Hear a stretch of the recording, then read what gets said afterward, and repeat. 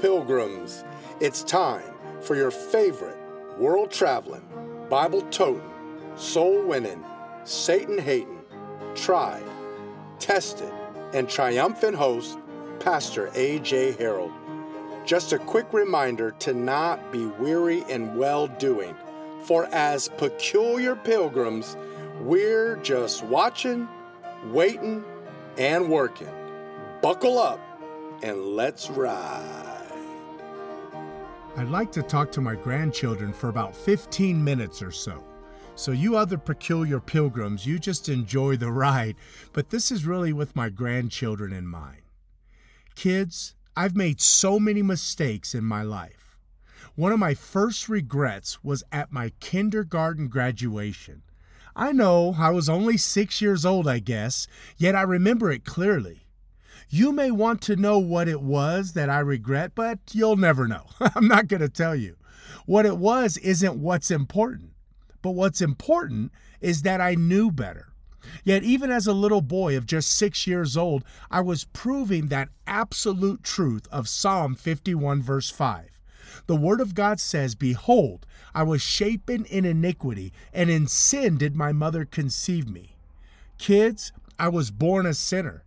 I regret that day and the event of that day, and at this time, the time of this recording, that was almost 40 years ago. Now, in first grade, I met the Savior. I was able to attend Gethsemane Baptist Christian School, which at the time was in Paramount, California, back in the 1980s. It's now located in Long Beach. First grade was so eye-opening for me. I started, obviously, at 6 years old or so, and by the end of it, I was 7. But my first grade teacher, Mrs. Paula Habrel, she was absolutely amazing. She was extremely instrumental in helping me have a love for the stories within the Word of God. She taught me so many Bible stories, for at this Christian school, we started with Bible every day. I still know those stories. I still hear her teaching those stories. And of course, now as a preacher, I've made them my own. Now, my second grade, third grade, fourth grade, and into my fifth grade year, I can't say the same. I mean, really, I was just a poor student. I was a big mess as a young boy. I have more regrets than one 15 to 20-minute podcast could contain. By the way, I'd like to explain to you the word regret. The definition is this: grief, sorrow, or pain of mind. When I think of the time that I spent, or I could say wasted, between the second, third, fourth, and fifth grade years of my life, I have much grief, much sorrow, and much pain of mind. Of course, I do have tremendously fun and happy memories, don't get me wrong, but I wasted so much of that time making some really bad decisions and bad habits that still plague me today. Now, sixth grade, that was like a turning point for me. I'm very thankful for my sixth grade teacher, Miss Melissa Rosenberger. She was my sixth grade teacher, and it was her first year. The Lord used her in a mighty way to turn my heart back to the Lord. Now, again, I know I'm only 12 or so in sixth grade, and you might be thinking, come on, turn your heart back to the Lord. Listen, even a child is known by his doings. I knew better in first grade. I knew better in kindergarten. I knew better at home. I just knew better, period. But it was in sixth grade that I have such a loving teacher who saw me where I was. I mean, she genuinely loved all of her students, but I'm pretty sure I was her favorite. At least that's probably how all of us felt. She saw all my shortcomings and truly helped me see a much better way of doing things in the classroom and out of the classroom. Thank you, Miss Melissa Rosenberger, for helping shape my life for the better. Now, junior high, seventh grade was okay, but eighth grade, it was rather hard. I mean, my mom was very sick. My dad was a professional juggler with work, church, supporting his wife, his older children, myself, his youngest child. I mean, I went to a government school in eighth grade, and it was a year of super regret. I said things I should have never said. I thought things I had no business thinking. I did things that I shouldn't have done. Regret after regret after regret. Put it this way.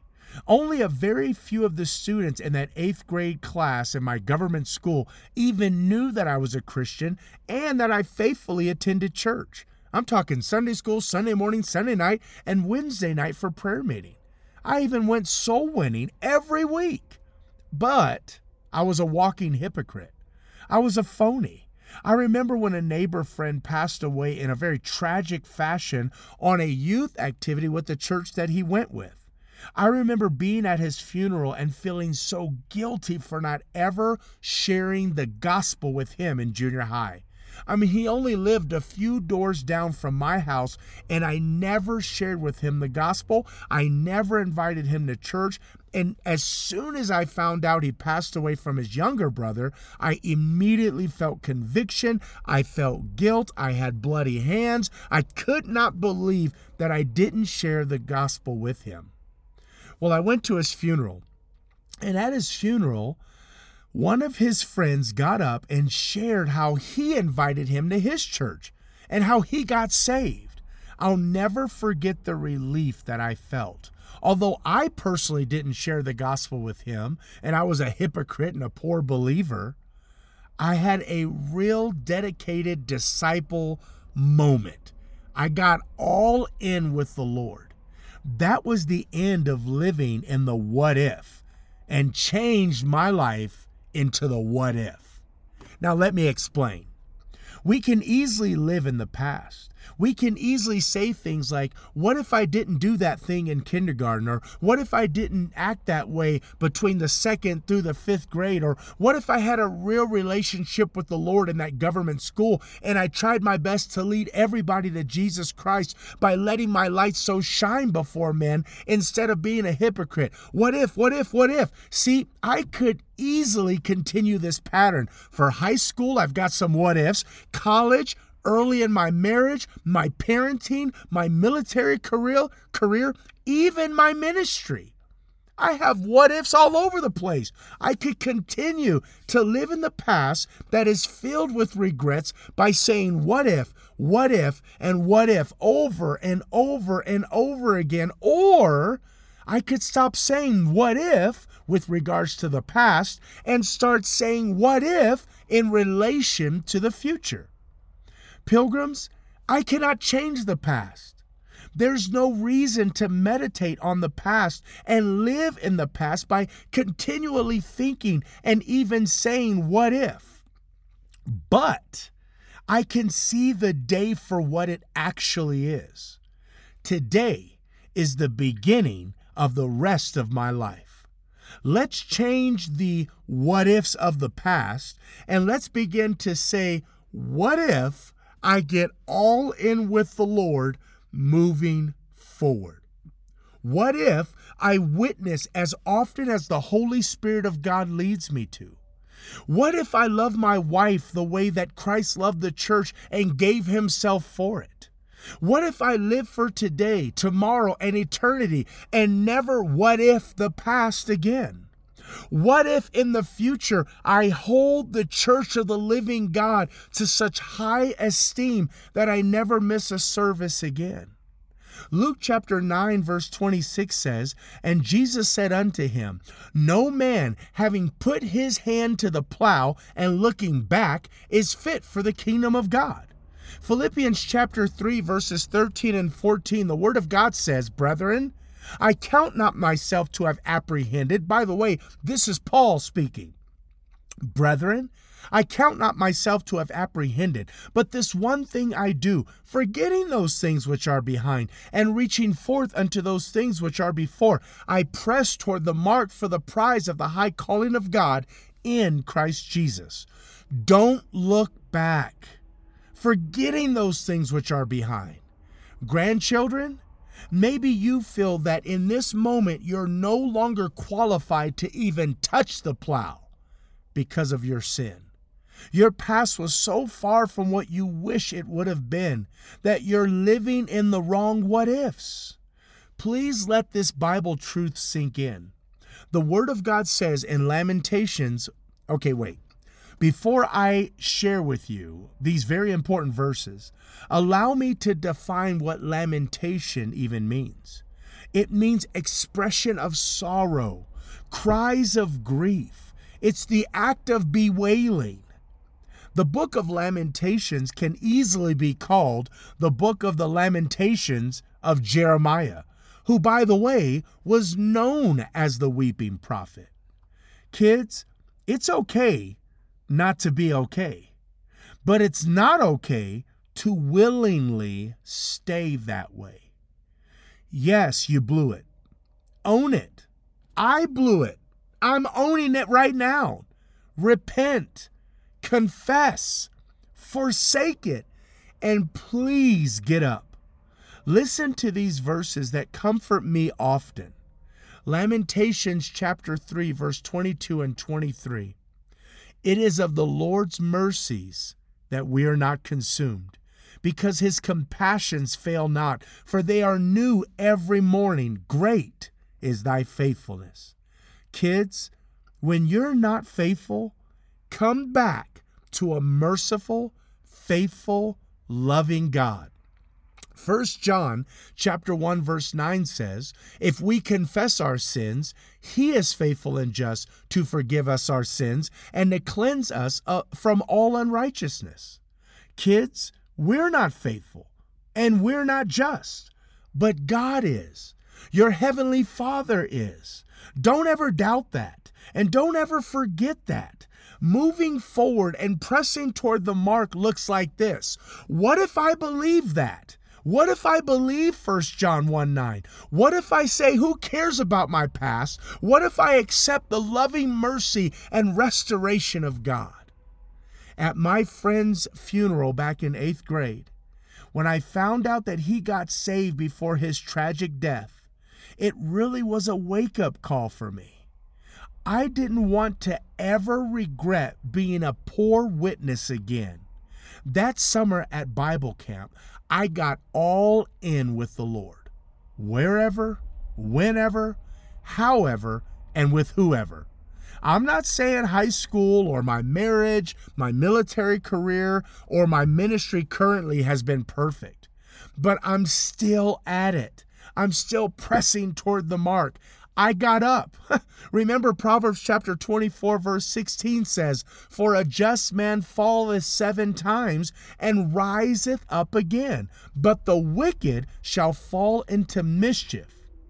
Children, get up and press on. Kids, I met your grandmother. I met Sherry because I got up. God gave me 12 amazing children, and I steward those children because I got up. I am right now today, currently, in Gallup, New Mexico. I had the privilege of taking my family all the way to Nashville, Tennessee. They got to do 7 performances at ACE headquarters. They got to sit and perform at ACE's Victory Celebration Banquet that they hold annually. Our children were highlighted. That's not an accident. That's God blessing the fact that I trusted in him and I got up. I didn't quit. There were times where I wasn't okay. And there's times where it's okay to not be okay. But it's never okay to willingly not be okay. Get up. Don't just sit there. Don't just lay there. The just man falleth 7 times and riseth up again, but the wicked shall fall into mischief. Get up and press on. Again, I met your grandmother because I got up. God gave me 12 amazing children to steward because I got up. In spite of my past, God has both restored me and counted me faithful, putting me in the ministry. Do I have some what ifs of regret? Absolutely. From kindergarten to elementary to junior high, high school is flooded with regrets. College, even Bible college. Early in my marriage, my military career, my ministry, full of regrets, but I'm going to forget those things. I'm going to repent. I'm going to confess it. I'm going to forsake it. I'm going to enjoy the mercy of God, the goodness of God, and I'm going to face forward. What if you lived facing forward? Don't miss out on the blessings because you're dwelling on the behavior of the past. Revelation chapter 12 verse 10 says, "And I heard a voice saying in heaven, now is come salvation and strength and the kingdom of our God and the power of his Christ." But notice this part. "For the accuser of our brethren is cast down, which accused them before our God day and night." There's going to come a day where the accuser of our brethren is cast down. And that right now, that accuser is before God day and night accusing you and accusing me. When you accuse yourself, you know what you're doing? You are doing the devil's work. When you accuse the brethren, you're doing the devil's work. Don't do the devil's work. Satan is the accuser of the brethren. Don't do his job. As believers, let's trust in the word. Trust in the Lord with all thine heart. Romans chapter 8, verse 38 and 39 says this. Now, this ought to bring you comfort. You may be struggling. You may be down, distracted, depressed, discouraged, defeated. Listen to this. As a believer, Romans 8, 38 and 39 says this. And by the way, this is Paul, who persecuted Christians, who consented unto the death of Christians like Stephen. But when he got saved, everything changed. And he said this. If you think you're bad, think about Paul. Think about Saul.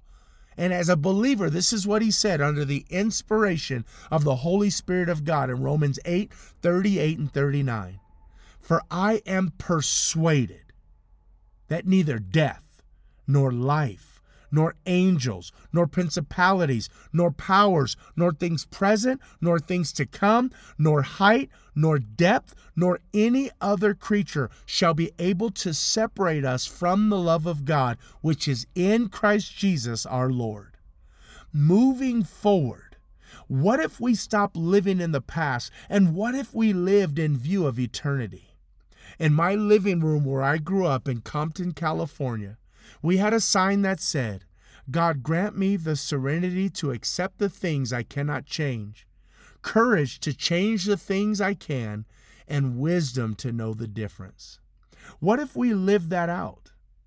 James 1:5 says, "If any of you lack wisdom, let him ask of God, that giveth to all men liberally, and upbraideth not, and it shall be given him."